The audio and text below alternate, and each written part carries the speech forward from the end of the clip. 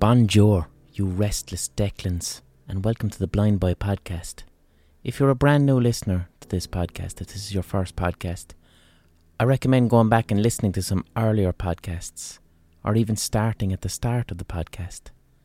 But you can really pick any episode you like. They're all different and they're not sequential. But in doing so, you get to familiarise yourself with the lore of this podcast. If you're a regular listener, you know the crack. How are you? I hope you've had a lovely week. The weather is getting much, much better. The days are longer. The air smells better. It's warmer. It's at that level of warmth where, like, I've got 2 cats out my back garden, and when cats lie down in the warm sun with their bellies in the air, it looks like they're sweating. But I don't think they are sweating. I don't think cats can sweat. But it's definitely sweaty cat weather, where a reclining cat in the May sun takes on the appearance of sweating. It's performative cat sweat weather. So I've got a particularly nice treat for you this week in this week's podcast. I sat down and I had a chat with a neuroscientist by the name of Sabina Brennan. And Sabina she's a neuroscientist, she's a health psychologist, and she's also a science communicator.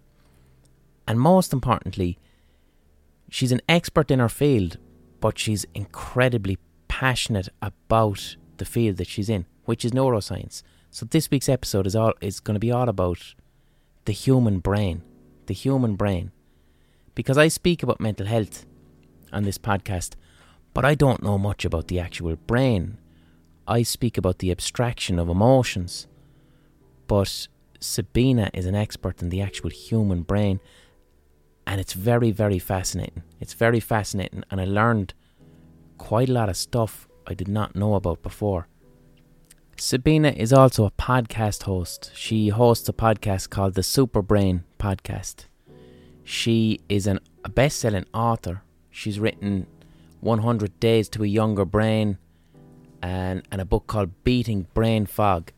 So this podcast really is about the human brain, and Sabina gives some wonderful insight and tips into how we can train our brains and make them healthier, and how our brains do the things they do and why. We speak about anxiety, depression, creativity, the importance of sleep, dementia, trauma, loads of stuff. And it was a very helpful conversation for me from kind of a self-help perspective. So one thing I would like to say before I get into this podcast, just to let ye know that I'm kind of continually aware of this. So this podcast, I bring up cognitive behavioural therapy a couple of times. We mention mindfulness. I think we touch on the importance of exercise. And I speak a lot about exercise, mindfulness, CBT. And these things are incredibly helpful for me. They really work for me, and that's why I speak about them. But like in the context of a mental health pandemic, let's just call it that because that's what it is. In the context of a mental health pandemic in Ireland, and also in the context of we don't really have a robust mental health system at the moment. A lot of people feel failed by the mental health system. A lot of people can't access the appropriate mental health services that they need. There's very long queues. In that context, sometimes things like mindfulness, exercise, CBT, they can be quite insulting to people, because lots of people go to their doctors or go to professionals and say, I'm suffering, and because services aren't adequate, often people are just told, do some mindfulness, do some exercise, or do some CBT, because you can read that out of a book. And that approach is really failing a lot of people. The thing is with mental health or with mental illness, everyone is unique, and people need an approach that suits their individual needs, which is overseen by a professional or a full team of mental health professionals. So when you start start shouting out exercise, mindfulness, CBT, that's not very helpful to someone who's in a severe sense of crisis. Like somebody who might be dealing with complex issues around trauma or something like that, telling them go home and do some CBT via self-help or do some mindfulness, look up some mindfulness videos on YouTube. That's really inappropriate and a sign of a system that's in failure. So I'd like you to know that that's in my awareness when I speak about these things. And also I'd ask of you, because this is a kind of a trend I'm seeing online, don't get angry with CBT, exercise or mindfulness. Don't get angry with these things, because they are helpful. Like CBT is an evidence-based approach. So don't get angry with these things. Get angry with a system that is presenting these things as the only solution because of a lack of resources. Do you get me? I say this too because I'm aware that there's people who listen to this podcast because their doctors have told them to listen to this podcast. I get mails every so often where people will say, I came to your podcast because my counsellor told me to listen to you, or my doctor told me to listen to you, because they say, Blind Boy speaks about mental health, listen to him, it might help. Now, that's fantastic. I love to think that me speaking about my experiences can help some people. But on the other hand, that's really sad and troubling, because I'm not a mental health professional. I studied it a little bit, but I'm just someone with a plastic bag on his head who speaks about their own experiences. And it upsets me that sometimes people are sent to this podcast because the alternative is a 6-month queue to get appropriate services. It shouldn't be the case. I'd like people to listen to this podcast in conjunction with receiving appropriate services for their individual needs. And I never want to be Mr. Mindfulness, Mr. Exercise, Mr. CBT. I understand that these things don't work for everybody, and it can be quite insulting to somebody who needs something much more robust and tailored for them. Like, I did nearly 2 years of psychotherapy with a professional, like talk therapy, before I was able to even consider something like CBT. Because when I entered therapy, I didn't have any language for my emotions. I didn't know what I was feeling. I was experiencing agoraphobia. I was in real crisis. And talk therapy over time got me to a point where I was then in the position to help myself with exercise, mindfulness, CBT. But it was only through access to services in college that I got to that point. So I don't want to interrupt the chat I'm having with Sabina with the mid-podcast advert that Acast inserts. So we're going to have our little ocarina pause right now before I get into the chat, okay? I'm going to use a shaker instead of an ocarina this week to mix things up. So you're going to hear an advert now.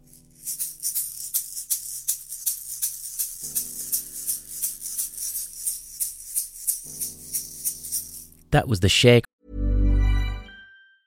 A lot can happen in 3 years, like a chatbot may be your new best friend. But what won't change? Needing health insurance. United Healthcare Tri-Term Medical Plans, underwritten by Golden Rule Insurance Company, offer flexible, budget-friendly coverage that lasts nearly 3 years in some states. Learn more at uh1.com. Quality sleep is essential. That's why the Sleep Number Smart Bed is designed for your ever-evolving sleep needs. Need a bed that's firmer or softer on either side? Helps you sleep at a comfortable temperature? Sleep Number Smart Beds let you individualize your comfort, so you sleep better together. J.D. Power ranks Sleep Number number 1 in customer satisfaction with mattresses purchased in-store. And now, save 50% on the Sleep Number Limited Edition Smart Bed for a limited time. For J.D. Power 2023 award information, visit jdpower.com/awards. Only at a Sleep Number store or sleepnumber.com. Pause. You would have heard an advert there for some products you may or may not need. I don't know. The advert was digitally inserted. I don't know what it was. Support for this podcast comes from you, the listener, via the Patreon page. Patreon.com/The Blind Boy Podcast. This podcast is my full-time job. This podcast is how I earn a living. Most weeks I put out quite a long monologue type essay that requires a huge amount of research. So that's why it's my full-time job. I adore doing it. I love it. I love making this podcast because each week I put out something that I genuinely care about, that I genuinely want to make. And if you're enjoying that, if you listen to this podcast and you like it, just please consider paying me for the work that I'm doing. if you met me in real life, would you buy me a pint or a cup of coffee? If the answer is yes, that's what I'm looking for. The equivalent of a price of a pint or a cup of coffee once a month. You can do it on patreon.com/The Blind Boy Podcast. Okay? If you can't afford that, you don't have to. You can listen for free. If you can afford it, you're paying for the person who can't afford it. So everybody gets a podcast. I earn a living. And it's a wonderful model based on kindness and soundness. And it gives me a sense of certainty in my life because I can financially plan in my life. It's wonderful.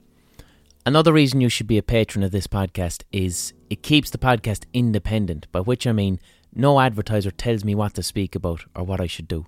And I can tell an advertiser to fuck off if they try, which is a wonderful sense of freedom. And the podcast space in general right now it's really under threat because all you got to do is look at the podcast charts of the past year. It's oversaturated with all of these brand new podcasts that have big celebrity names, and there's huge money behind them. So traditional media spaces like newspapers, TV, radio, they're pumping all their budgets now into podcasts. But that doesn't necessarily mean that those podcasts are good. Podcasts for me were always about small independent productions where the person making it or the small team that's making it really care about what they're making. And that's what made podcasts magical. You're listening to people being really passionate. And I got into podcasting to move away from the more mainstream spaces that are dominated by profit and listenership, where making something that you really care about is impossible. So the podcast space is kind of... Small independent podcasts are being drowned out and are becoming invisible. And now you just have this kind of mainstream noise going on where the overall quality of podcasts is being reduced. So support independent podcasts, not just mine. Whatever independent podcast you're listening to and you're enjoying, support that podcast, all right? If you want to support me, patreon.com/The Blind Boy Podcast. I really, really appreciate it. And thank you so much to all my patrons. Catch me on Twitch Thursday nights, twitch.tv/The Blind Boy Podcast, where I make live music to the events of a video game. Leave a review of the podcast on whatever podcast app you're doing or using. Share the podcast with your friends or just tell a friend about it. That stuff helps as well. Yort. So, just wanted to flag that before I get into this podcast, which is really fucking interesting conversation with a neuroscientist about the human brain and about things that we can do to help our brains and to help our emotions. So here's the chat. Dr. Sabina Brennan. Check her out. Check out her podcast, the Super Brain Podcast, and her website, which is sabinabrennan.ie, where you can see all her books and stuff. Alright, Sabina Brennan, you are a neuroscientist, and before we get into the chat, can you just describe to me what is a neuroscientist? Yeah, that's a good question. It's actually kind of an umbrella, term.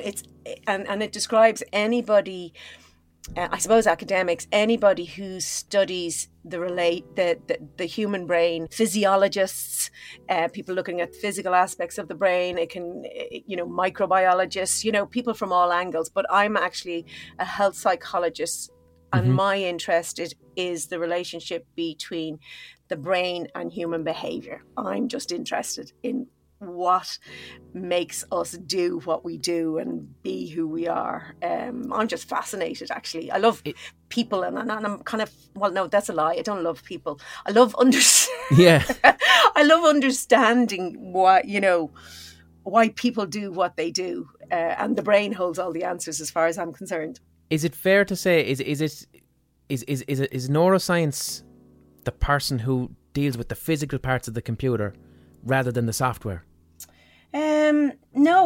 Well, that's kind of a good analogy, because they often use that analogy in neuroscience, that you have the hardware and the software. So like your brain, the neurons and the connections between it being the hardware, and then the software being what you do with it, the cognitive functions like, memory and thinking and emotions. But it's kind of artificial link because they are all one. Do you know that kind of way? So no, people study different aspects. I suppose some people, physiologists and other sort of more what they'll call wet sciences, you know, people in a laboratory looking at, looking at a number of the cells and how they work. And like, do you ever have to look at an actual brain? No, I don't, you see. No. So well, that's a lie. I don't look at an actual physical brain, but like say my PhD was, now get the title now, hang on. Neurophysiological and neurocognitive and electrophysiological indices of cognitive function in aging. So basically I actually looked, being a euphemism for, looked at the human brain, looked at the electrical activity in the human brain. Mm-hmm. So, you know, like you can get an ECG for your heart, you know, where they put those stickers on your heart and they can see the electrical functioning in your brain, in your heart.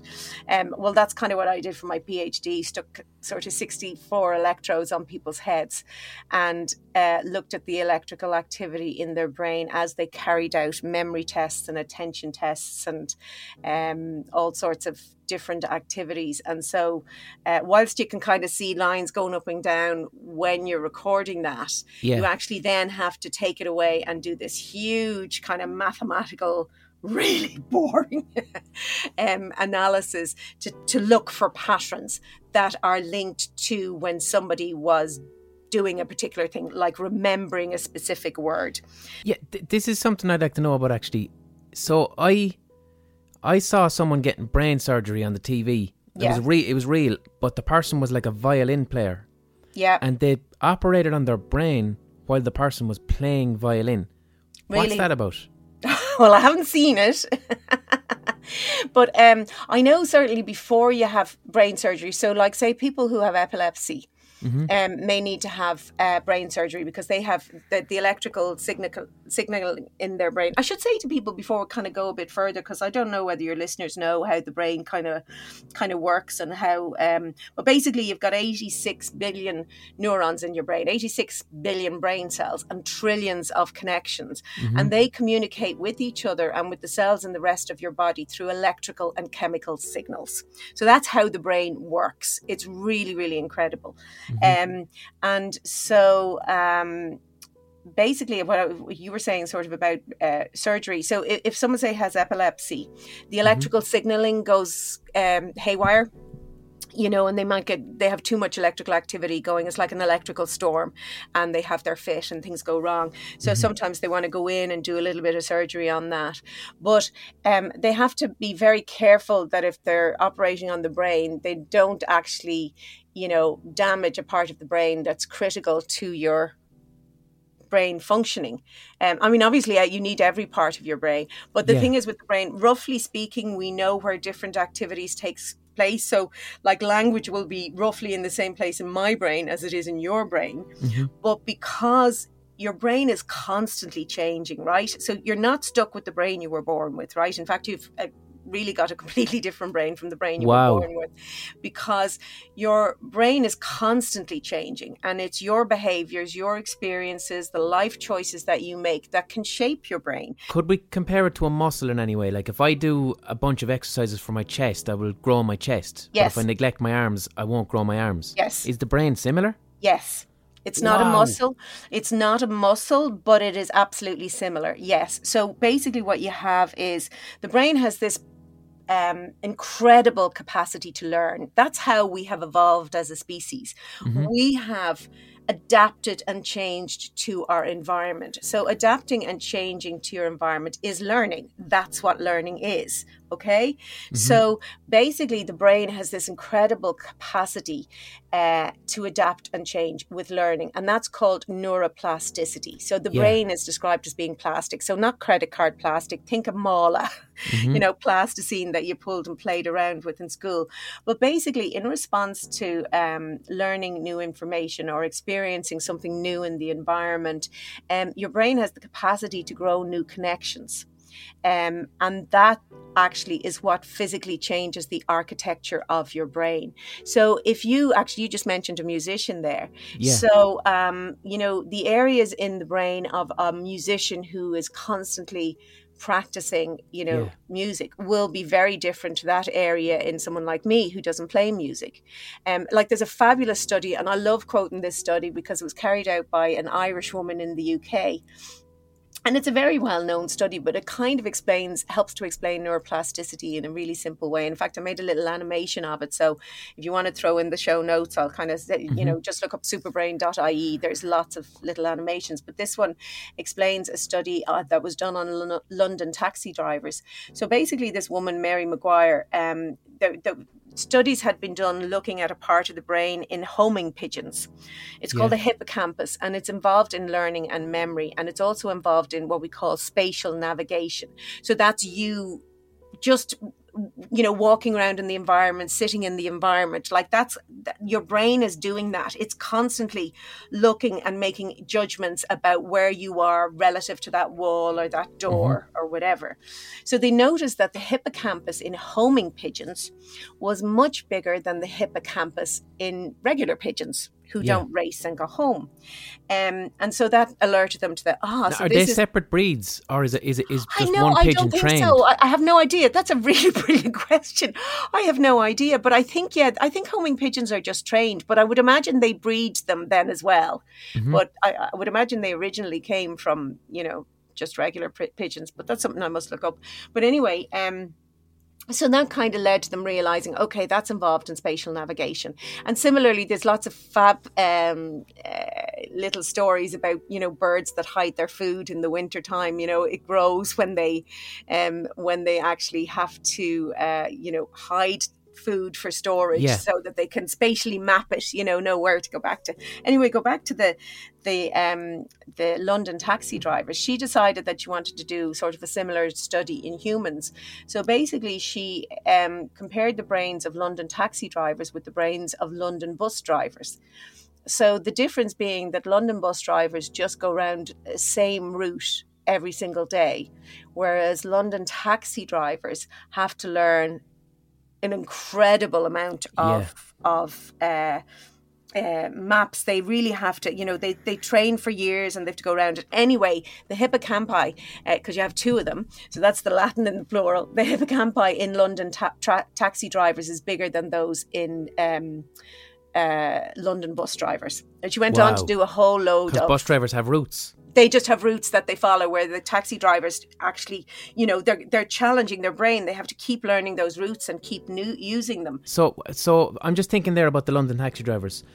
So I've been using a smartphone since 2011. Yeah. And I've forgotten what it's like to have to remember things. Yeah. Because I have Google. Yeah. So even if I see...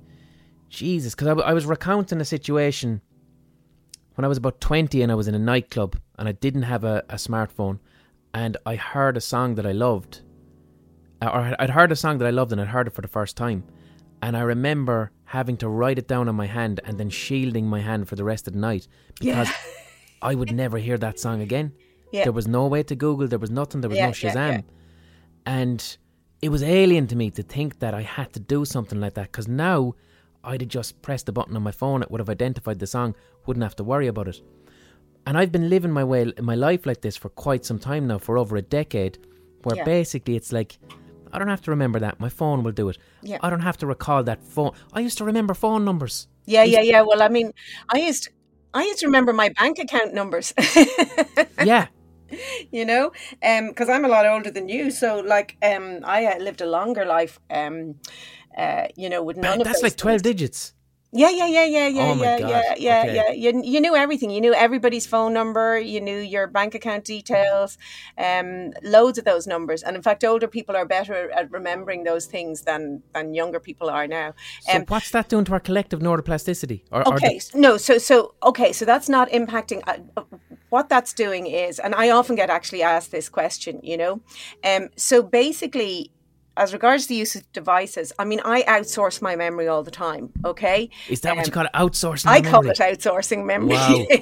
Wow. Because that's a piece of advice I actually give to people if they're feeling overloaded, or brain fog. A lot of people are feeling a lot of brain fog during the pandemic. I say, look, outsource your memory to your devices. You know, the minute someone makes an appointment, you know, the minute you said to me, you know, we'll do 2:00 or whatever, I put it straight into my diary because then I don't have to remember it. So here's the thing. There is no problem with outsourcing your memory to devices, provided you use the resources that you have freed up in your brain to do something else, to learn new things, to be creative, to do whatever. So basically what you want to do to have a really healthy brain and to optimize your brain performance is harness this neuroplasticity, okay? Mm-hmm. Bigger is better when it comes to your brain. And I mean, really in important ways. Say even in later life, if you were to get a disease, the pathology in your brain of something like dementia, Alzheimer's disease, the more healthy brain you have, the longer you can resist the impact of that disease on your brain. So the longer you can hold on to your cognitive functioning before the symptoms that you associate with dementia appear. So you want as many connections in your brain. You know, actually, if you're over the age of 30, your brain starts to shrink through a process called atrophy. So you lose a little bit of brain volume every year. And then by the age of 60, that starts to accelerate. So if your brain shrinks, your cognitive capacity, the ability of your brain to do all the things you want to do will suffer as well. But now, can we fight this? Yes, we can. Okay. Oh, I sounded like Obama there. Yes, we can. Yeah, we can. And that's what makes me so excited and passionate about what I do and about trying to tell people that. So yes, you can counteract that atrophy if you engage in things that promote brain health. So one of those is harnessing neuroplasticity. And that's why constantly learning things is absolutely brilliant for your brain. Now, everybody tends to think when you say learning, they think about academic learning and learning as a sort of something that you had to do in school that was awful. That's not the kind of learning I'm talking about. Although if you want to do academic learning, that's perfectly fine.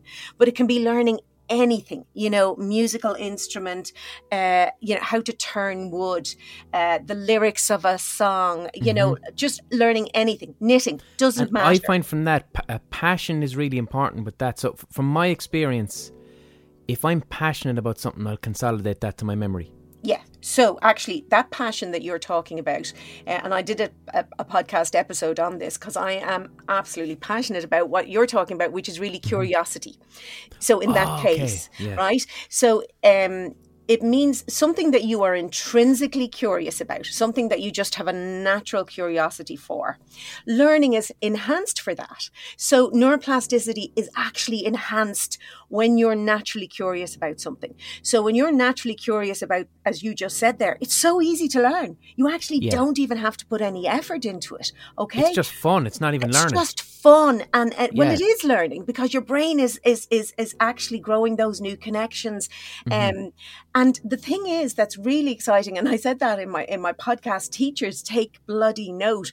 The thing is, if you are naturally curious about something, the learning is enhanced. And then if you stop doing the thing that you're curious about and turn your attention to something that maybe you're less curious about, that enhanced learning continues for a period. Oh, wow. So I think teachers should, let kids explore whatever they're curious about for 10, 15 minutes and then teach them their theorems. Do you know what I mean? Harness, we do an awful lot of stuff to suit a regular society instead of actually understanding how our brains work and then harnessing or capitalizing that. Teenagers are a prime kind of example of society kind of trying to push square pegs into round holes. When you're a teenager, from puberty, your brain goes through a second period of incredible development. So the first period is from about the age of 2 to 7. So from puberty to up to about the age of 25, your brain is actually almost completely remodeled. Neuroplasticity is enhanced. It's a brilliant time to learn new stuff. That's why sort of academic stuff does work okay at that period of time. Yeah.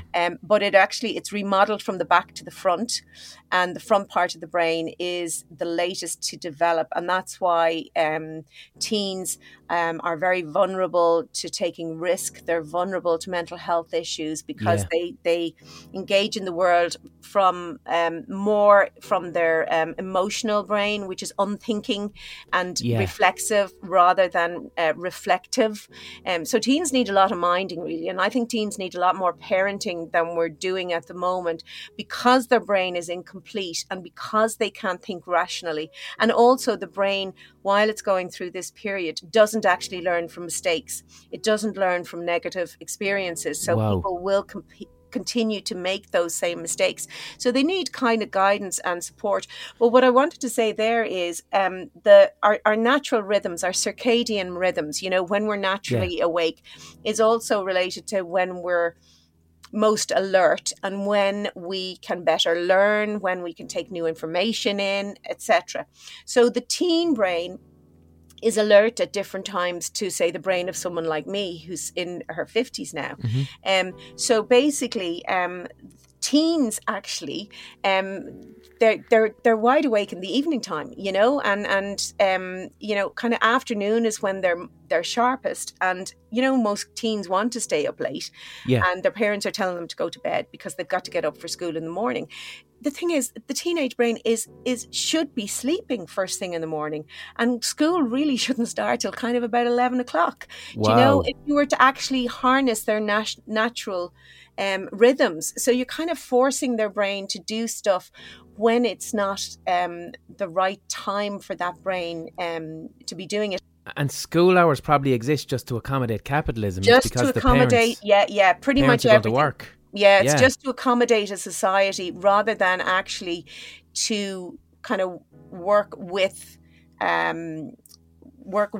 natural rhythms. And you got to understand, these things were set up before we really understood how the brain works. Like, it's really only in the last 30 years or so that we actually have the technology to understand a functioning brain. So like there's functional MRI scanners, the electrophysiology that I did, diffusion tensor imaging. These can all see the brain while it's actually engaging in activities. And when I say see the brain, they can, people, physicists and all those really, really smart people can, they can make pictures and maps from the electrical signals. So you can kind of see which parts of the brain are firing when you engage in different activities. Like you even have things like place cells, which are fascinating. They only fire when you're in a particular part of the room. Like it's just... What? Yeah.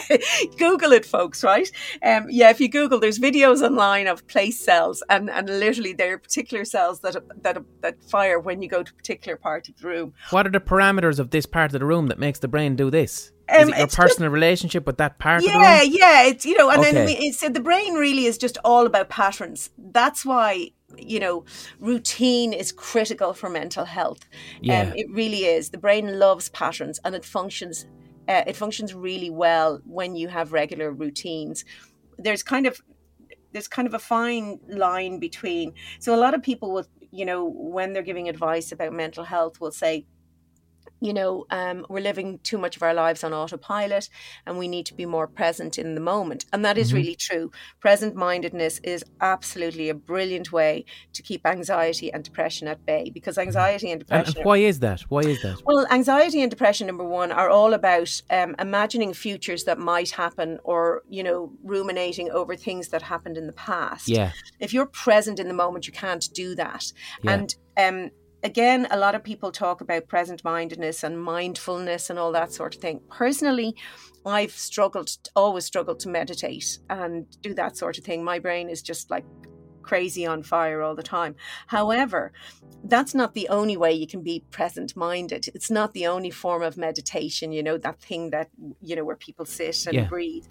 If you, like you said there, say when you're passionate about something, or, maybe your music, you're talking about creative flow. It's when you're in the flow, when you're lost. Yes. So what I say to people is find something that you absolutely love, something that you have fun doing, where if somebody was, you can lose hours, you don't know what time, you can even miss lunch, that kind of way, because I need to ask you about that, right? Because that's a huge part of my job and my life is... So, and aren't you lucky? Because that's really, really brilliant for you. It's I swear to God, it's the dragon that I chase. It's the meaning of my life, and what determines my happiness is the creative flow. Yeah, and that's whether I'm writing my books or making music or whatever.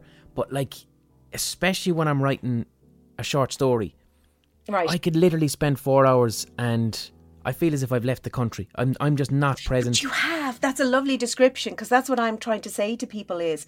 But what is that like? What, two things. Well, particularly during lockdown, a lot of people are stuck, even if they love people, a lot of the people we love, you kind of might spend a couple of hours every evening with them and the weekends.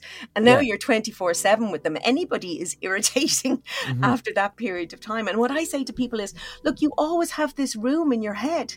It's a room that nobody else can go into, and you can lose yourself in there. And I really believe, this kind of sounds a bit like an oxymoron, you've got to lose yourself to find yourself. That's what I think you have found. You're blessed. You find yourself when you're in that flow. I'm very fortunate. I love what I do, and even when I'm talking like something like this or giving my talks, I'm in my flow. Do you know what I mean? I can't think of anything else. And my brain is, just making connections and really enjoying it. So the really interesting thing about this, is, so the way you sort of said you're chasing that dragon, you're chasing, to find that. Actually, sometimes if you stop chasing it, you'll find it much easier. So the reason I'll say that is, okay, so we're kind of a bit, how would I put it?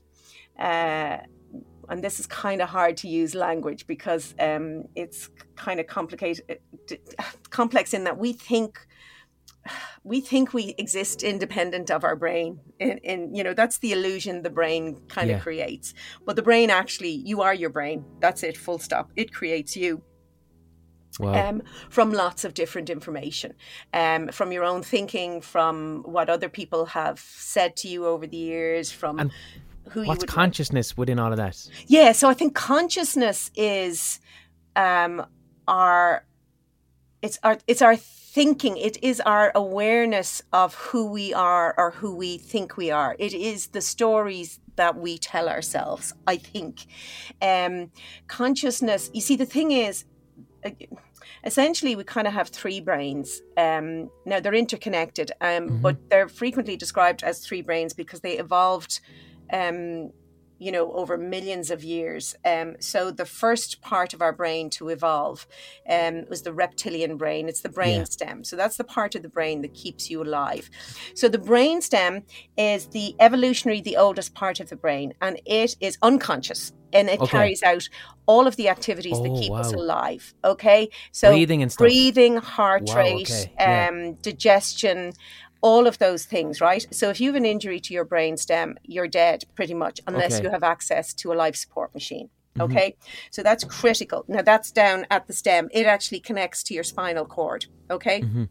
I can put an image of this up if people want afterwards on my social media or whatever. But then the next part of the brain to evolve is what we call the limbic brain, or the limbic system, and what most people will refer to as the emotional brain. So that's what you're talking about. That's where your amygdala is. That's where the center of your fear response and your emotions are. And it is also unthinking, unconscious, reflexive for a lot of the things, right? Particularly the amygdala is reflexive. Then on top of that, so to see that limbic part of the brain, you'd actually have to turn the brain upside down. Okay?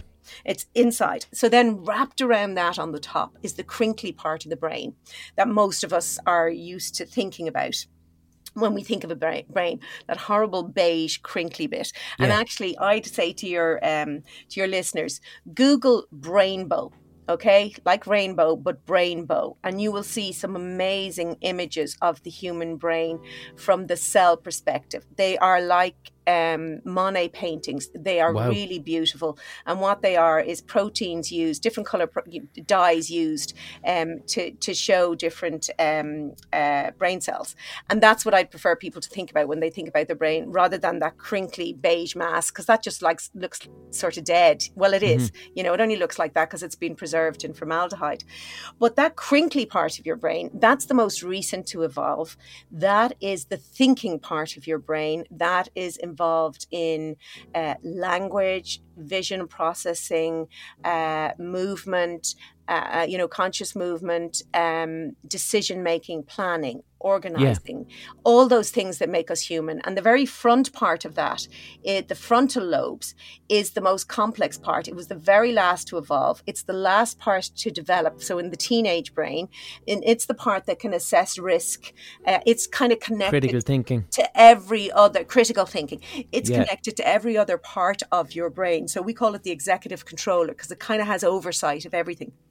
So say, for example, if you talk about that fight or flight. So if you so we say anxiety. That's what I want to know. So anxiety comes from stress. So I'm going to. So do you mind if I just sort of start at the beginning? Go for it. With the stress bit, and then that will explain sort of the anxiety. So basically, you hear a loud bang, okay? Yeah. And without thinking, you'll either jump, scream, drop to the ground, depending, or whatever. You know, it's a noise, and you just have this reflexive response. Okay. Now that noise, or whatever the threat is, the information, the sensory information, so the sound, visual if it is visual, whatever, smell if it's the smell of something burning, you know, that sensory information comes into your amygdala, the fear center, via two routes: a short route and a short route and a long route. Okay. Yeah.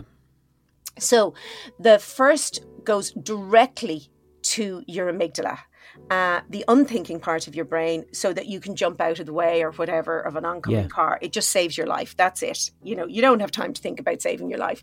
Like, just do it. And literally that's what the amygdala does.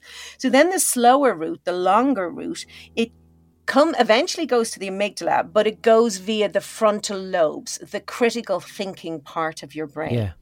And that part of your brain, as I said, has connections to all the rest of your brain, and actually all of the other relevant information. And it then sends a message to the amygdala, which is either, look, you know what, shut off that stress response. It was only a car backfiring. There's nothing to worry about. We need to, you know, stop the release of cortisol. And the brain has a fabulous feedback loop that does that. Will shut off the cortisol response, and you can gradually bring your heart rate down. What's the cortisol business? Yeah, so sorry, I should explain that. So once the stress response is kicked off by any sort of threat, and actually I should explain that threat doesn't even have to be real. It can be imagined. So you could be worrying about something and it will kick off this same neurophysiological stress response. So it starts in your brain and basically sends messages to your adrenal glands to release adrenaline, and then for cortisol, which is the main stress hormone, to be released. Now you need cortisol. It isn't just released when you are in a stressful situation. Cortisol is released first thing in the morning. To wake up. When you wake up, it's the hormone that actually allows you kind of get up out of bed after slumber. So, you know, cortisol receptors all over your body. So, you know, it's useful. It's not like a bad thing. And it's not a bad thing anyway, because you need it. You need it to escape a mug or whatever. Yeah. So the cortisol is released. And basically what happens is unessential functions in your body are sort of shut down. So things like your immune response, your digestion. Yeah. So that everything can go into, so your heart rate will speed up, your lungs will expand so you can take in more oxygen, you'll start to sweat or whatever. But basically, you know, glucose will be produced into your limbs so that you can run or fight, whatever. So everything is, and you go into high alert, you know, like your senses become heightened, and it's a life-preserving thing. So basically, if there's no need for it, then your thinking brain says, you know, shut this off. And, you know, it's got this lovely system where it can shut it down. Or it can say, actually, no, that was a gun. Right, stay down on the ground, look around, see if there's, whatever, and we'll get you through that situation. And interestingly, memory in the hippocampus is enhanced when you have an acute stress response. Now, where this becomes problematic and where it can ultimately lead to anxiety is when stress becomes chronic. Yeah. And a lot of us have been living through chronic stress during the pandemic. Yes. Aside from just the fear of catching the virus, all the other stressors that have been increased. Stress The about uncertainty, the sheer uncertainty. uncertainty. Of it, So terrifying. uncertainty is fundamental to anxiety. Like Yeah. it really is, and it's related to control. So the perception of stress occurs when we feel we don't have the capacity to cope with the challenge that Yeah. we are facing, Yeah. right? So basically, when stress becomes chronic, what happens is over time, neuroplasticity is increased in your amygdala, okay? So your fear response becomes enhanced. Your amygdala actually gets bigger. It Yeah. is unfortunately decreased in your hippocampus. So your ability to learn and remember are decreased and your Yeah. hippocampus starts to shrink. It is also decreased in your frontal lobes. So your ability to think critically and reflectively are reduced. And so over time then, you are acting in a constant state of threat. You are on high alert. You see threat even where there isn't any. Yeah. Your emotional brain is just ruling the roost. So instead of your thinking brain calming down your emotional brain, if it's fired off, your emotional brain is pretty much shutting up your thinking brain. And then if that persists very long, that can become sort of a full-blown anxiety where, your whole life is really ruled by your anxious thinking and your perceptions of threat. And on top of that, stress and sleep are inextricably linked. They have they both interfere with each other in that when you're critically stressed or chronically stressed, you have too much cortisol and You get night terrors and shit. Night terrors. Just Yeah. go everything going round and round and round. Yeah. And when it happens to me, I can feel it in my fingertips. Yes. And, I feel like I've too much energy in my legs, basically my body is ready to go running somewhere and I can't sleep. And so the less sleep you have, the more susceptible you are to stress. And the more stress you have, the less sleep you have. And so It's you a have toxic feedback loop all around. it's a toxic feedback loop. And the thing is, though, as well, what's really interesting is that not everybody is... So that stress-sleep relationship isn't equal across all individuals. So there's a thing called sleep reactivity. Mm-hmm. And that just refers to how much stress impairs your sleep, right? Mm-hmm. So if you have high sleep reactivity, that means that when you're stressed, your sleep is going to be disrupted. Yeah. And then someone with low stress reactivity, like my husband, even if the things were falling down around him, he can sleep. It doesn't impact on his ability to sleep. It doesn't mean that he isn't stressed when he is awake, but it doesn't impact on his ability to sleep. Now, women are more likely to have high sleep reactivity. People who have a family history of insomnia are also more likely to have high sleep reactivity. And there does seem to be some sort of genetic element as well.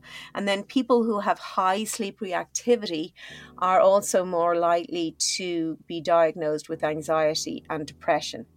Wow. So, and then also more likely to go on to develop insomnia disorder. So that's why one of the things in both my books, I have full chapters on sleep and why you need sleep and why your brain needs sleep and why it is critical for it to be one of the things that you prioritize in your life. If you care about your mental health, you've really got to work on getting sufficient high quality sleep every night. It will, if you, and I mean, I know that sounds like saying, yeah, but I can't sleep, but it really is about investing time and working on getting to a place where you can sleep. It's not going to be an easy journey, but there's tons of different things that you can do. Like I found that phones, Sabina, since I've had a smartphone, I haven't been getting the sleep I used to get. Simply having a phone that I look into before bed excites me too much. No, stop it. Stop it instantly, right? There's simple rituals, really. Is that a straight up red flag for bad sleep? That's a straight up red flag for bad sleep. And the reason it's a red flag, so you're saying it stimulates you, the stuff that you're looking at, but actually it's the blue, that's part of it, but the main thing is the blue light that comes out of your phone. It suppresses melatonin, which is a chemical in your brain that kind of calls you to sleep. So essentially, if you're looking at a blue light before you go to bed, your brain thinks it's daytime. Okay. And it's not getting the message that it should go asleep. So look, there's no data to say when you should, what's the exact time you should stop using your blue light. But what I say to people is, look, switch off any blue light emitting devices for an hour before your bedtime. Wow. Right. And come here, is there, I've heard that there's a relationship between poor quality sleep when you're younger and then developing things like Alzheimer's and dementia when you're older. Is that true? Yeah, there's a huge relationship between sleep and dementia. We don't know which way it goes around, but poor sleep is critical for learning and memory, okay? So when you take information in during the day, it goes into a temporary repository, the hippocampus, right? And that has limited resources. So that's why when you get towards the end of the day and someone starts telling you something, you say, sorry, can't take anything in. Tell me tomorrow, I need to go sleep. It's full, basically, okay? So when you go to sleep, so you basically cycle through 5 90-minute cycles if you're getting, a full night's sleep. Yeah. And through each of those cycles, you have non-REM sleep and REM sleep, but of different proportions in each cycle. So at the start of the night, you've more non-REM sleep than REM sleep. But by the time you get to your last cycle, you've much more REM sleep than non-REM sleep. So that's your dream sleep. So that's when you're doing most of your dreaming. So at the start of the night, we see electrical activity between the hippocampus and the frontal lobes that I talked to you about, the executive controller. And what we believe is happening there is that your frontal lobes are filtering the information that you took in during the day. And they're saying, dump that. Oh, yeah, we need to make that a memory. Dump that, keep that, right? Because we can't keep everything that we take in. Your brain has a limited capacity. So then a little bit later in the night, we see... I'm making hand movements here because you can't see me. But basically, you don't have a place in your brain where memories are stored. They're stored in electrical patterns. Okay. Wow. So those patterns, we see patterns of electrical activity going across various areas of your brain, and that's that new information starting to be made, consolidated into a memory. And actually, one little tip, if you want to really make sure that you remember stuff, engage as many senses as you possibly can. That's something that's beaten out of us when we go to school. If you look at any toddler, they explore the world with every sense. Yeah. They taste stuff, they touch it, they roll in it, they smell it, they do everything. And then they go to school and they're told, law of attraction, cross your hands, sit down, sit still and just listen. And so you're minimizing, it's a very, the more senses you engage when you're living in the world makes it richer, but it also enriches the memory. And so then when that's been sort of bedded down in your brain at night, it's been bedded across various different senses. And so actually, even if you go on in later life to develop something like dementia and your language centers are damaged and not functioning, you still have access to those memories via your other senses, so it's really important. I really encourage people to engage, and also it's it makes your life richer anyway. So one little question I'm going to ask before I get back to the other part was, so I get asked so much about sleep hygiene. My listeners to my podcast, it's one thing they're very concerned about because everyone's using their phone, and I think most people are aware that the phone is what's messing with their sleep. Now, I've been doing this for nearly 10 years, so that's now, I'm concerned, we'll say. Have I done damage to my brain, or can I, if I improve my sleep hygiene now, can I... Can I fix it? Yeah, of course. The brain is really resilient. So it has this other capacity as well called...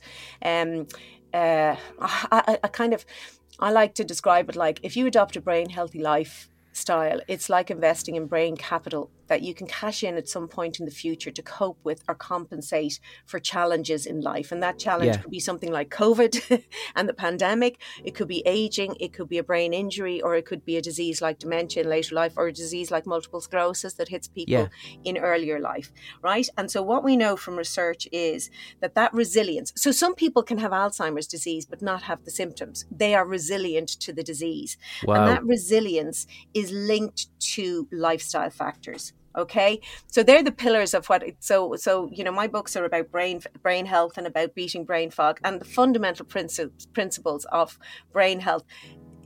Getting good quality sleep is a primary, is one of the key ones. So it is critical. It is important that people are worried about it, because at least that might spur them to take action. The World Health Organization has declared long before the pandemic a sleep loss epidemic, with 1 in 3 people not getting enough sleep. And actually, since the pandemic, apparently there's been a 20% rise in the prescription of sleeping tablets, which is not something that's a great idea, because you don't. Do you think that's because of increased anxiety, or just people being lethargic because they're not moving? I think it's a combination of things, to be perfectly honest. Yes, I think the chronic stress is going to impair sleep. I think the loss of routine is going to interfere with that. I think if people have lost jobs, understimulation is going to interfere with that. Exercise or lack of exercise is going to interfere with that. So it's going to be multiple factors. But most of the brain healthy stuff kind of covers everything. But if you go back to the sleep thing, so light is absolutely, managing your exposure to light is a critical way to improve your sleep. So the minute you wake in the morning, open your shutters or curtains or whatever you have. If it's the wintertime in Ireland and it's dark, turn on a white light, okay? Not a blue light. Don't open your laptop or whatever. So you've got to understand, our brain evolved over millions of years. We only have electric light for a couple of 100 years. And we only have these devices for so our brain is looking for signals from light to get a proper sleep routine. So I'm saying to people as well, and this might be something to do with the pandemic as well and the disruption of sleep, is that people are working from home and some people aren't leaving their homes at all. So you need to get out in daylight. I say to people a minimum of half an hour, but more if you can, okay? And then in the evening time, you got to take control of the electrical light in your house. So I would suggest that from about 8 o'clock in the evening, dim your lights if you have a dimmer switch, or put on lamps, turn off the overhead light. If you're on a budget, like I picked up a couple of lamps and Duns the other day for €10. They don't, it's not going to break the bank. It really isn't, but it will really improve your sleep if you start to lower those lights. Candles are lovely. Candles are lovely. They're also really relaxing if you have a nice one that's a calming smell. So that's another thing then. And then when you go to bed, you got to make sure that your room is really as dark as it possibly can be. So another thing that I suggest to people is, often one of the last things that people do before they go to bed is brush their teeth. They're tired, you go up the stairs, they turn out the bright light in the bathroom and brush their teeth and wake up the brain. So what I say to people is, look, so kind of in my new book, I have a whole week that's just devoted to sleep rituals that you can gently introduce into your life to help you sleep well. And one of the suggestions I say is you start a wind down routine from about an hour before bed, okay? So put the devices away, go upstairs, get into your PJs, your comfies or whatever, and brush your teeth then, okay? Yeah. You're done. Don't eat anything after that anyway. It's not good. Eating late at night will upset your sleep as well. Then come back downstairs, as you said, light your candles, or you have your lower light or whatever. Listen to relaxing music. Read a paperback book. Do you know what I mean? Or that's important. Talk literally, to people. That's a huge thing I've been doing, going back to an actual physical book rather than my Kindle or reading a book on my laptop. A piece of paper. Or have a bath, or indulge yourself by putting some cream on yourself, or just look, think about it. If you have children and you're trying to induce a routine, you calm them down. You don't take them from running wild around the house and say, now go to bed. You have a wind down routine for the child, and sometimes that involves having a bath. Yeah. Whatever. So really make that and it's nice to take time out to just do some of that nice sort of restorative stuff. It helps calm everything down a bit. Another thing that's really important that a lot of people aren't aware of, so temperature is almost as important or as important as light when it comes to getting good sleep. So given the kind of climate we live in, a lot of people will turn the heat on in the bedroom before they go up, or they may even have electric blankets, and I want to be nice and cozy in my bed, and they want to make the room really warm. Actually, you need to turn your heat off from about an hour before you go to bed. And Sabina, what about, like, we're mentioning phones there and the light, but also most of us, when we're on our phone, we're looking at social media. So that's social media is all about high arousal emotions, whether it's making you angry or anxious or whatever. So cut that out. And similarly, so a lot of people will say, oh God, I'm so wrecked after work, or I'm so stressed. Can't wait to go home. When we even used to go, when we had a workplace to go to or whatever. Yeah. Can't wait to go home and watch Netflix and chill. Now, the research shows that even just 2 hours watching Netflix or some other show or program or whatever actually increases anxiety and depression rather than reduces them. And just think of the nature of the stuff you're watching. Exactly. Obviously, you could choose carefully. Like, so I would tend to, if I don't watch very much television at all, to be perfectly honest, but if I did watch a switch off, I'll watch things that kind of give me comfort, maybe like homes being decorated, or because I kind of like that stuff. Or listen to a nice podcast. They're brilliant. I talk about them, in my book, and they're a great way to send you sleep as well. I know that sounds awful, but I have fallen asleep while listening to a podcast. I get people listening to a full 8 hours of my podcast and they're not even awake. Yeah. Yeah, but that's good, if it kind of gets you asleep. But the temperature thing is, your core body temperature has to drop by 1 degree before you can actually go into sleep. Mm-hmm. So if you've got a hot room, you've no chance of that happening. So really, you want to be thinking of a cool room. And one way to do that is actually counterintuitively to have a hot bath. Because when you step out of a hot bath into the cool air of the bathroom, the heat is drawn from your core to your extremities to heat them up. So that actually will reduce your core temperature, because it's your core temperature you want to reduce before you go to sleep.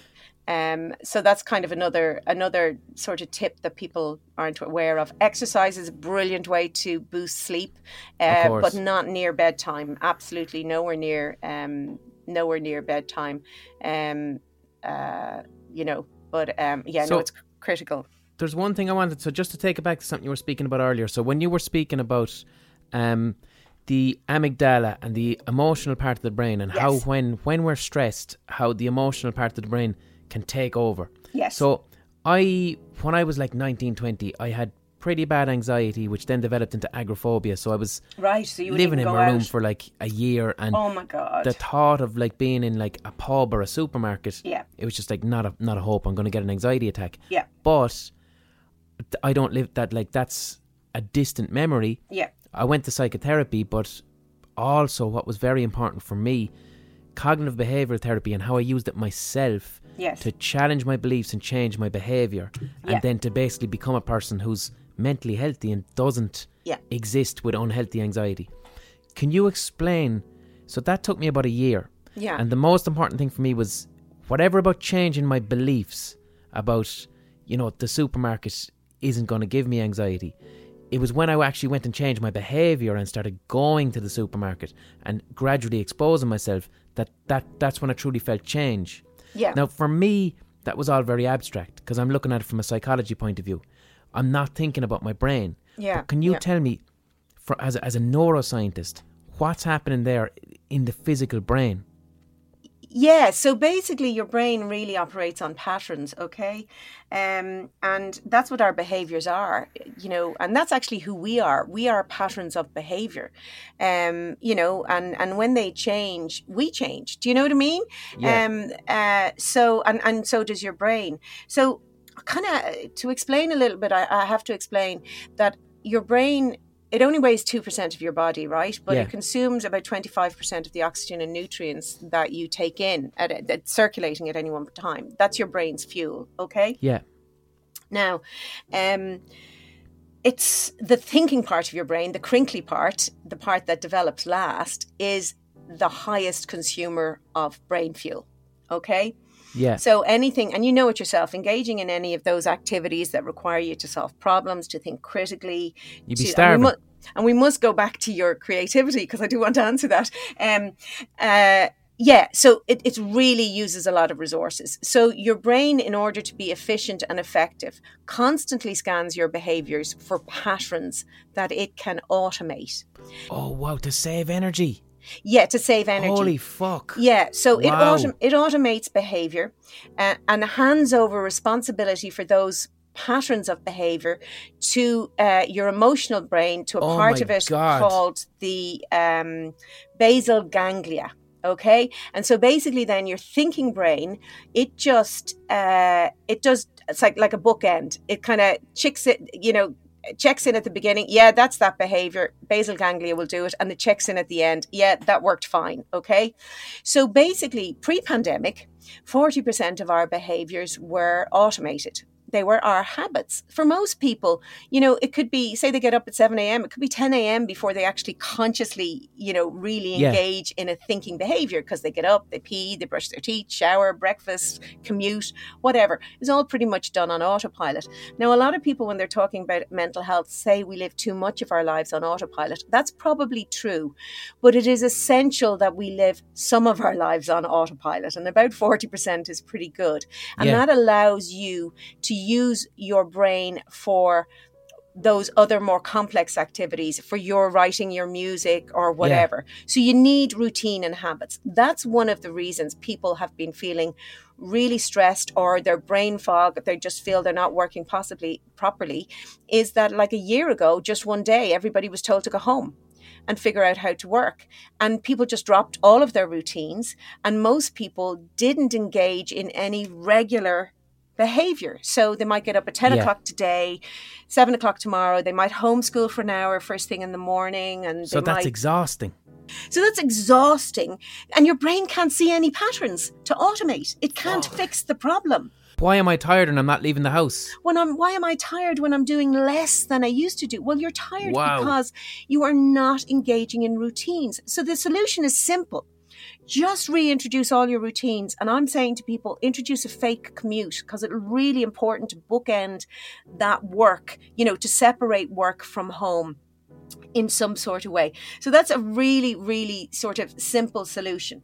So now going back to the patterns. So you have patterns of thinking, okay? Yeah. But they're like those habits. They were just habits. So something would trigger and you'd go down that thinking, oh, I can't leave the house because of this, or I can't do this because of that. And then before you know it, I literally I'm trapped in my room. But you're trapped in a behavior. So what I think is really liberating about that is you go, okay, so that means I need to create a new habit of thinking. Do you know what I mean? Yeah. Now, creating a new habit is effortful, because you have to actively. So even if you're talking about something like, you want to stop, say you eat chocolate after lunch every day. Yeah. Okay. It's probably been an automated thing. You just reach for the bar of chocolate, or you go down to the shop and buy the bar of chocolate, whatever, after lunch. And it's unthinking and habit. So to break that, you have to very actively resist that chocolate, not go, or replace what you do then with something else that's not eating the chocolate, like going for a run or whatever. And that's going to be really hard, but only for a certain period of time. Now, that period of time on average, it really just depends on the activity. If it's a simple thing that you haven't been doing for very long, you can swap it out and put in a new habit relatively quickly. If it's something that's been ingrained for years, it's going to take more work and longer. But basically what you've got to do is actively engage your thinking brain, that frontal lobes, and you've got to inhibit your behavior actively, and say, don't eat that chocolate. What I'd like to raise with you there, right? So I did that via CBT. Yes, but exactly. I'm so that also conscious of the fact that that worked for me, and yes, it was difficult, but there are people who would have what would be described as, we say, personality disorders or things like that, where CBT failed them. Yes. The ability to simply make choices and repattern and think rationally, it doesn't work for these people, or people with trauma. Can you speak about that and what's going on with the trauma. brain there? I think you're kind of moving into then a different realm when you talk about personality disorders, etc. I'm talking about I'm talking about sort of the human brain, in a sense, in that is kind of, we'll say, for want of a better word, wired pretty much similarly, going into, those kind of things. And schizophrenia, they're kind of a different realm, and in a way they're outside my remit, and I would kind of rather not go there. Okay, I get you. But I'm very happy to go there with the trauma. What I would like to do is, could I ask a very basic question? Yeah. Okay, and you can choose to not answer it if it's not. Within that territory of mental illness or schizophrenia or personality disorders, is there evidence that the physical brain is different?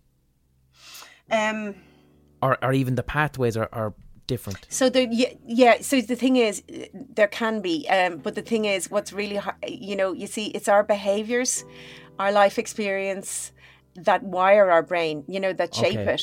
So are we a blank slate? No, we're not a blank slate. And that's a very good way to describe it. So obviously we have, part of the brain that, the occipital lobes at the back of your brain, they're involved in processing visual information. On the left side, you have where your language centers are, etc. So like you have your basic brain, so to speak. It's wired for all those kind of functions. But, like an infant needs to be stimulated, and between the ages of 2 and 7, the shaping of that brain will be influenced by the kind of stimulation or lack of stimulation that it has had. Because part of this, so say when we go to the teenage brain, so it's remodeled. So what actually happens is, parts of the brain that have, not parts of the brain, but neurons and connections that haven't been regularly used are pruned away. Okay. So there's growth and there's pruning.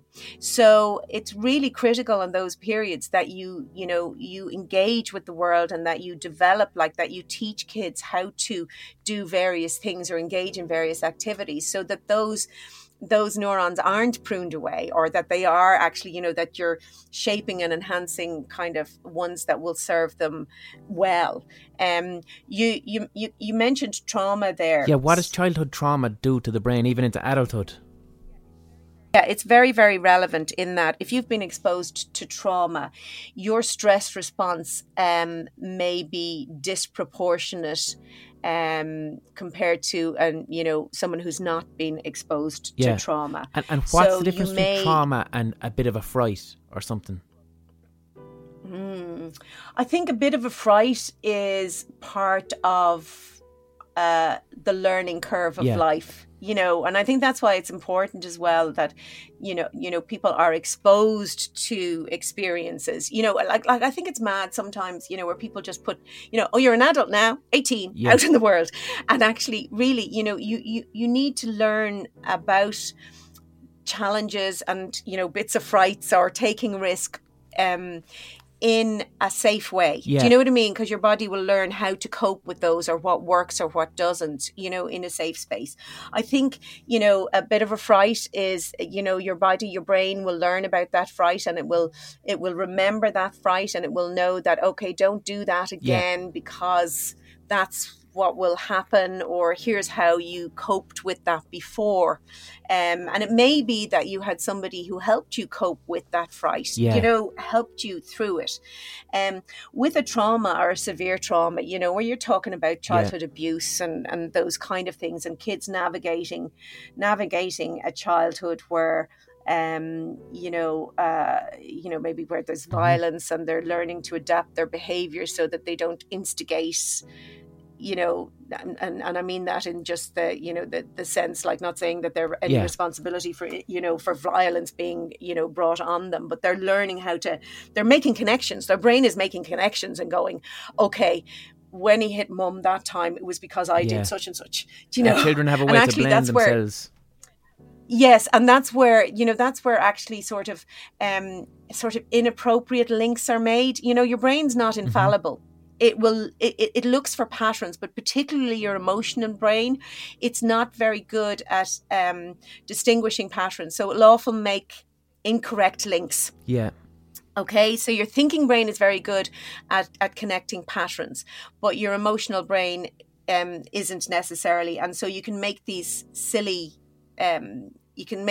connections. Like, if you take a simple example, like a goalkeeper, maybe saved 6 penalties when he had his green socks on. The green socks have nothing to do with that, but they will want to wear the green lucky socks or whatever, so we all do those kind of erroneous connections. When you have had trauma as a child, your stress response is going to be activated, in a different way, and not, it either you will have a stress response much sooner. You'll have it to, things that maybe other people wouldn't. I mean, I know of people, actually even you have a relative who kind of grew up in, kind of one of those institutions, and like, I speak very loudly because both of my parents were deaf, not totally deaf, but they had very, very poor hearing, and like she would kind of actually literally kind of jump back from my voice. It would make me feel very guilty, but that loud noise was kind of, a bit of a trigger kind of for her. So everybody will be different. And I think also people who have been exposed to trauma most probably have post-traumatic stress disorder as well. So it's a disordering of the trauma. And the reverse can happen too, I believe, where the stress response becomes suppressed, and they actually don't react, to things that you would ordinarily expect someone to react to. I think these things can be worked on, and I think people, who have those, kind of issues would do very well to work with someone who specializes in trauma. So say you did CBT, I'm sure you did it with someone who, really had a good understanding around anxiety. Yeah. And I think it's important that if you suspect, that your anxiety or whatever other issues that you may have are a consequence of trauma, that it is important to work with someone who understands that. That doesn't mean, and I also think it's for me, that's why therapy, when you said CBT, for me, the only therapy that is of value is therapy that empowers you to change your life in positive ways.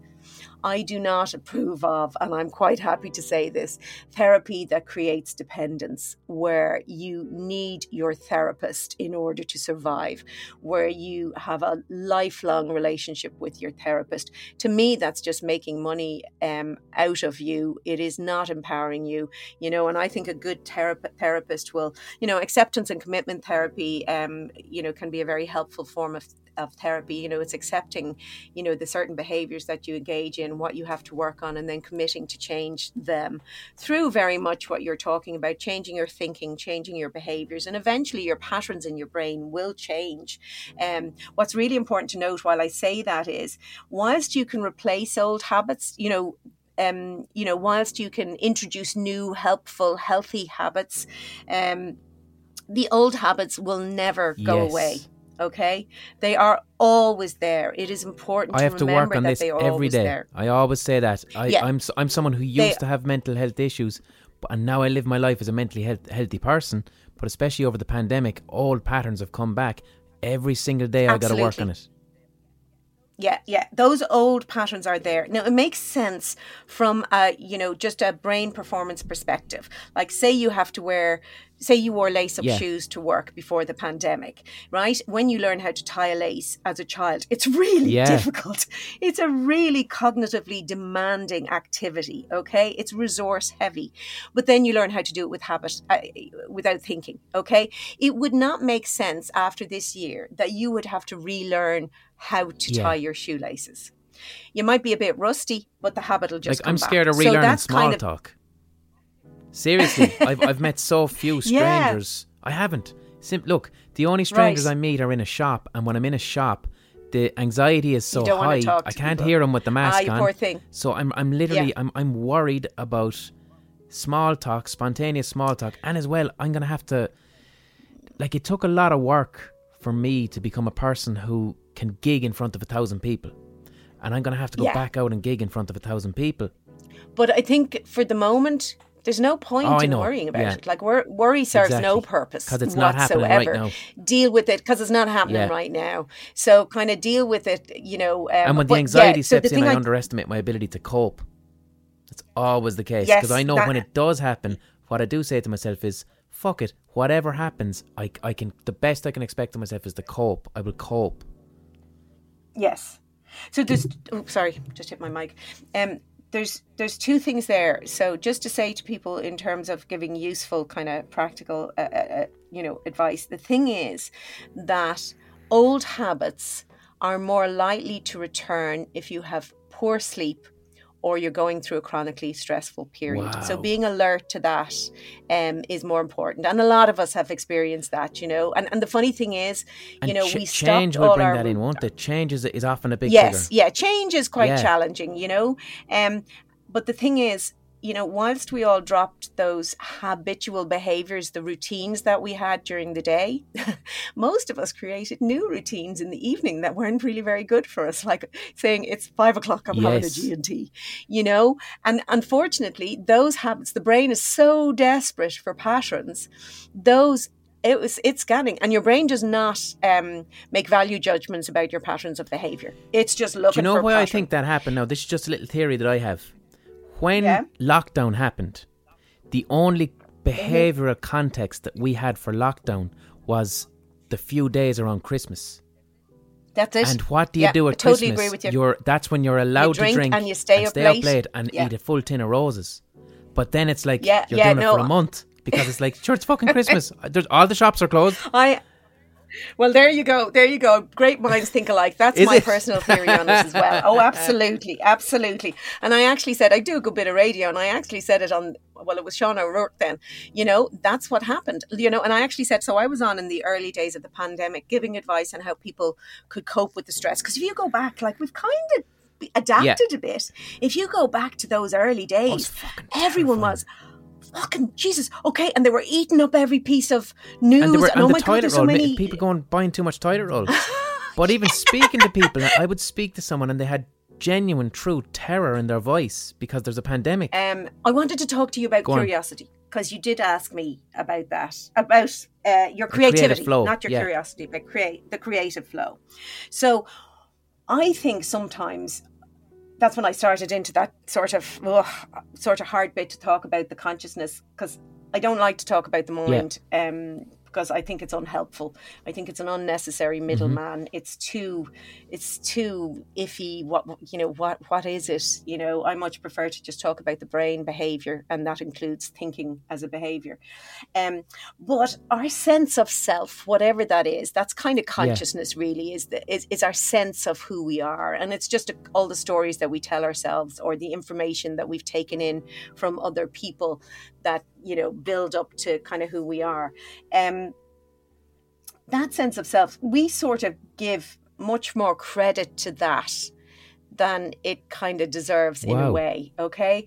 So when we want to solve a problem, or when you want to write a song or do something really creative or whatever, you work really, really hard to do that, okay?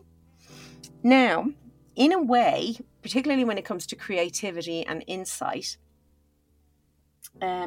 you would be better trusting your brain a little more. So there's two things that you can do that will harness your brain's ability to be creative. One of them is sleep, okay? So I got as far as sort of the middle of the night, where the memories are being sort of embedded across networks in your brain.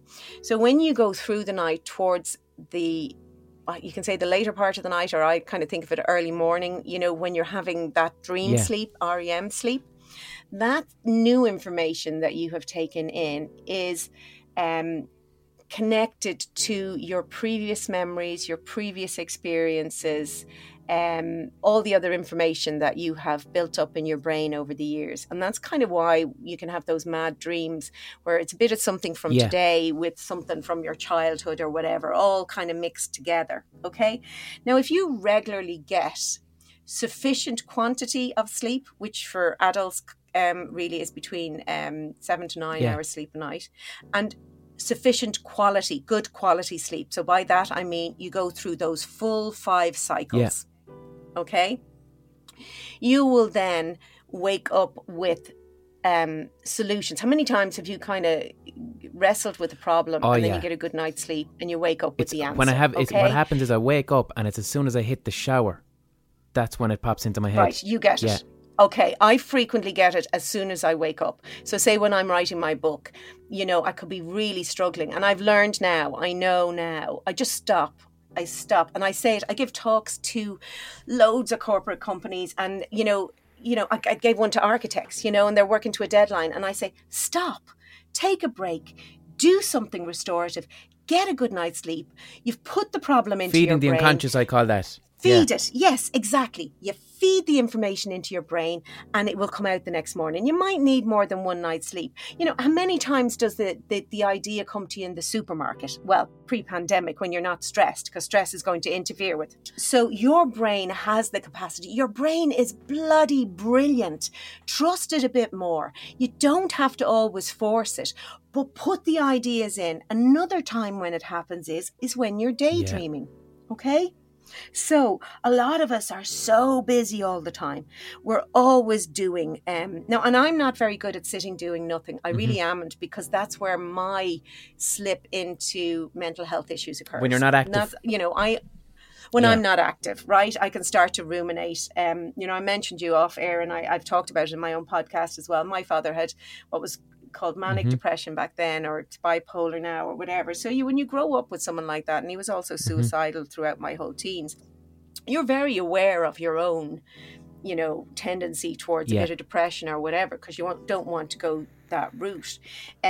So I tend to, be very wary of when and how I might get depressed. So that is what would happen to me if I kind of, and for me, the most challenging time was when I was raising my children. So I would have to be there to monitor and make sure they're safe, but I couldn't actively be doing something.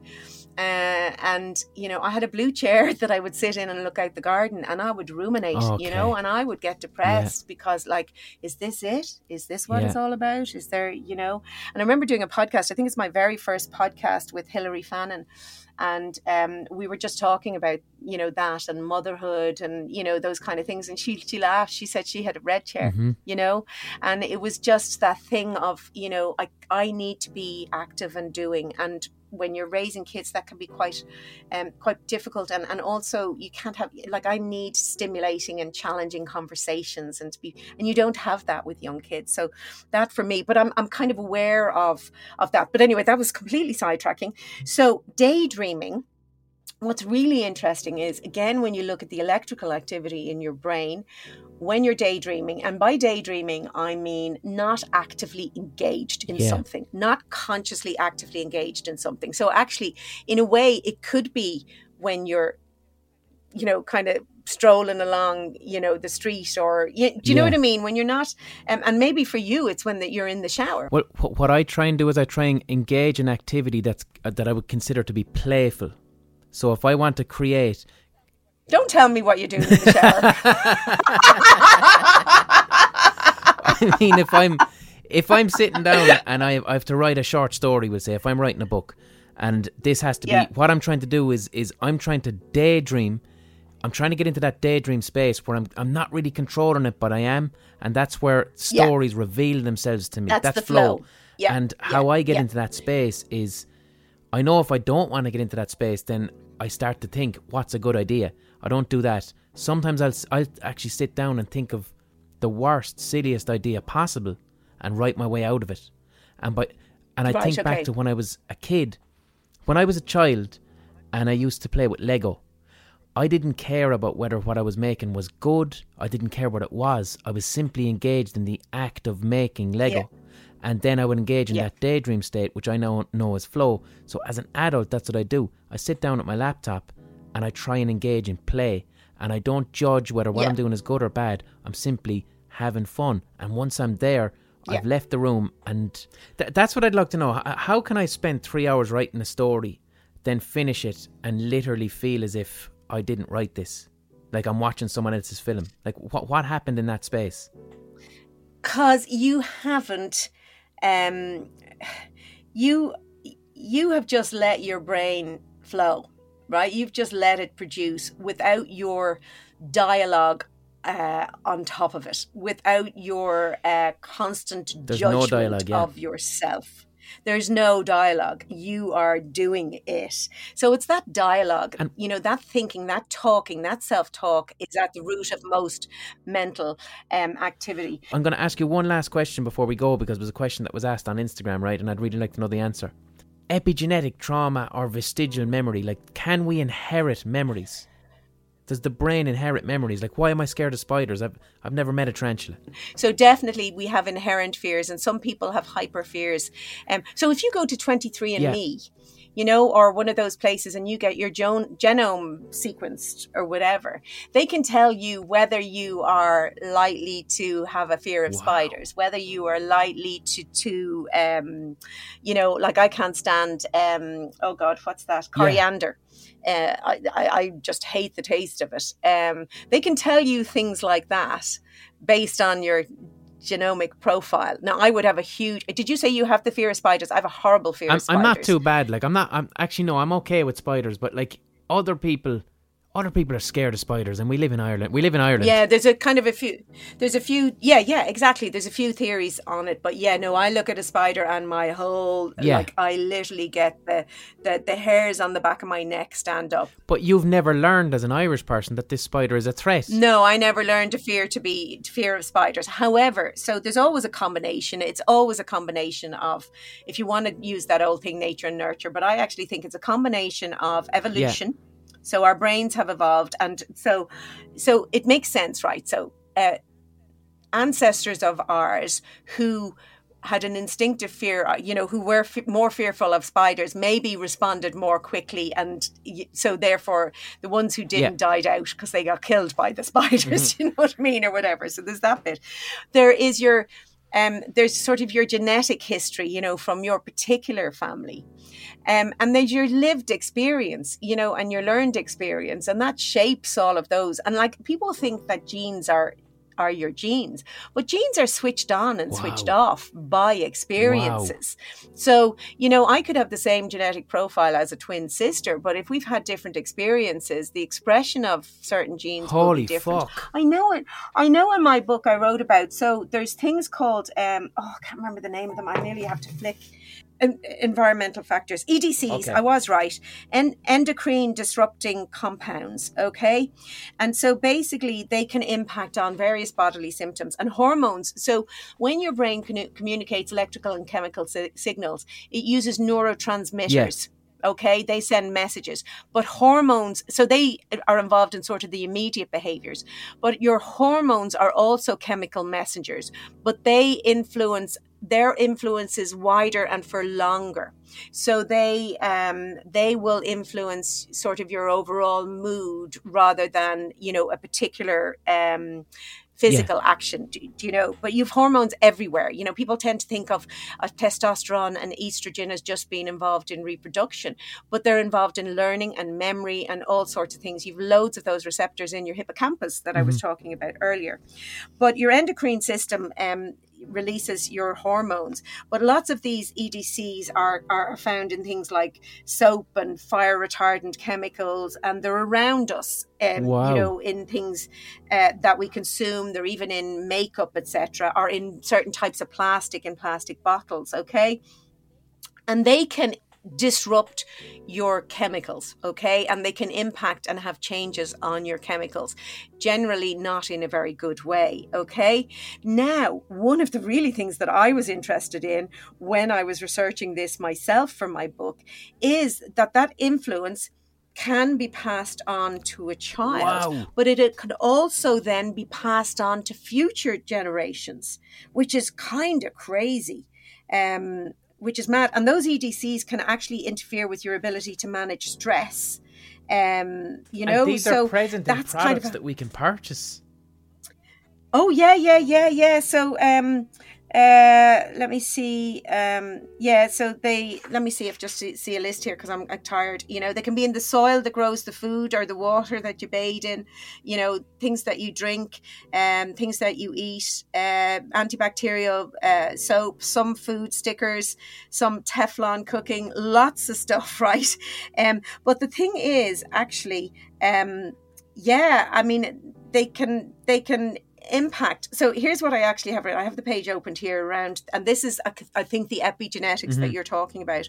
So EDCs are all around us. An exposed mother can biologically transfer EDCs to her baby through the placenta and breast milk.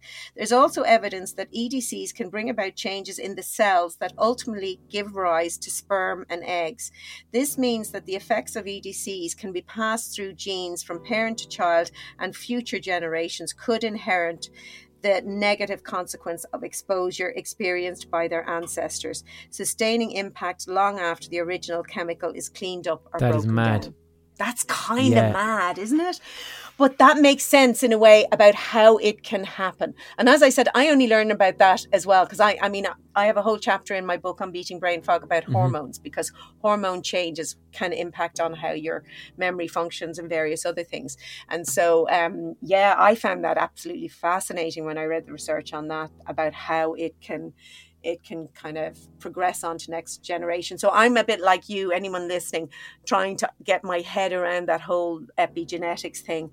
But it does make sense. If something changes your hormones, that can influence, the makeup of your sperm and your eggs, and they go on to make the next human being. Fucking hell. Yeah, it's mad stuff.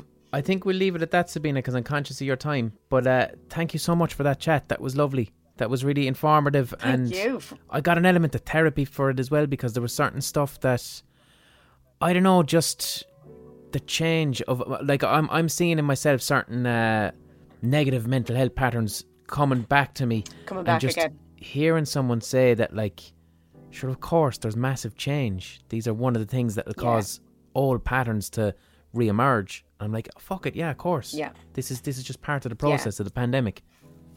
So thank you there to my guest, Sabina Brennan. That was a really enjoyable chat. I'll catch you next week. I'll probably have a hot take. All right? In the meantime, enjoy the weather. Rub a dog. Be compassionate to yourself. Have a bit of self-compassion. Can't go wrong with some self-compassion. Forgive yourself. Yurt.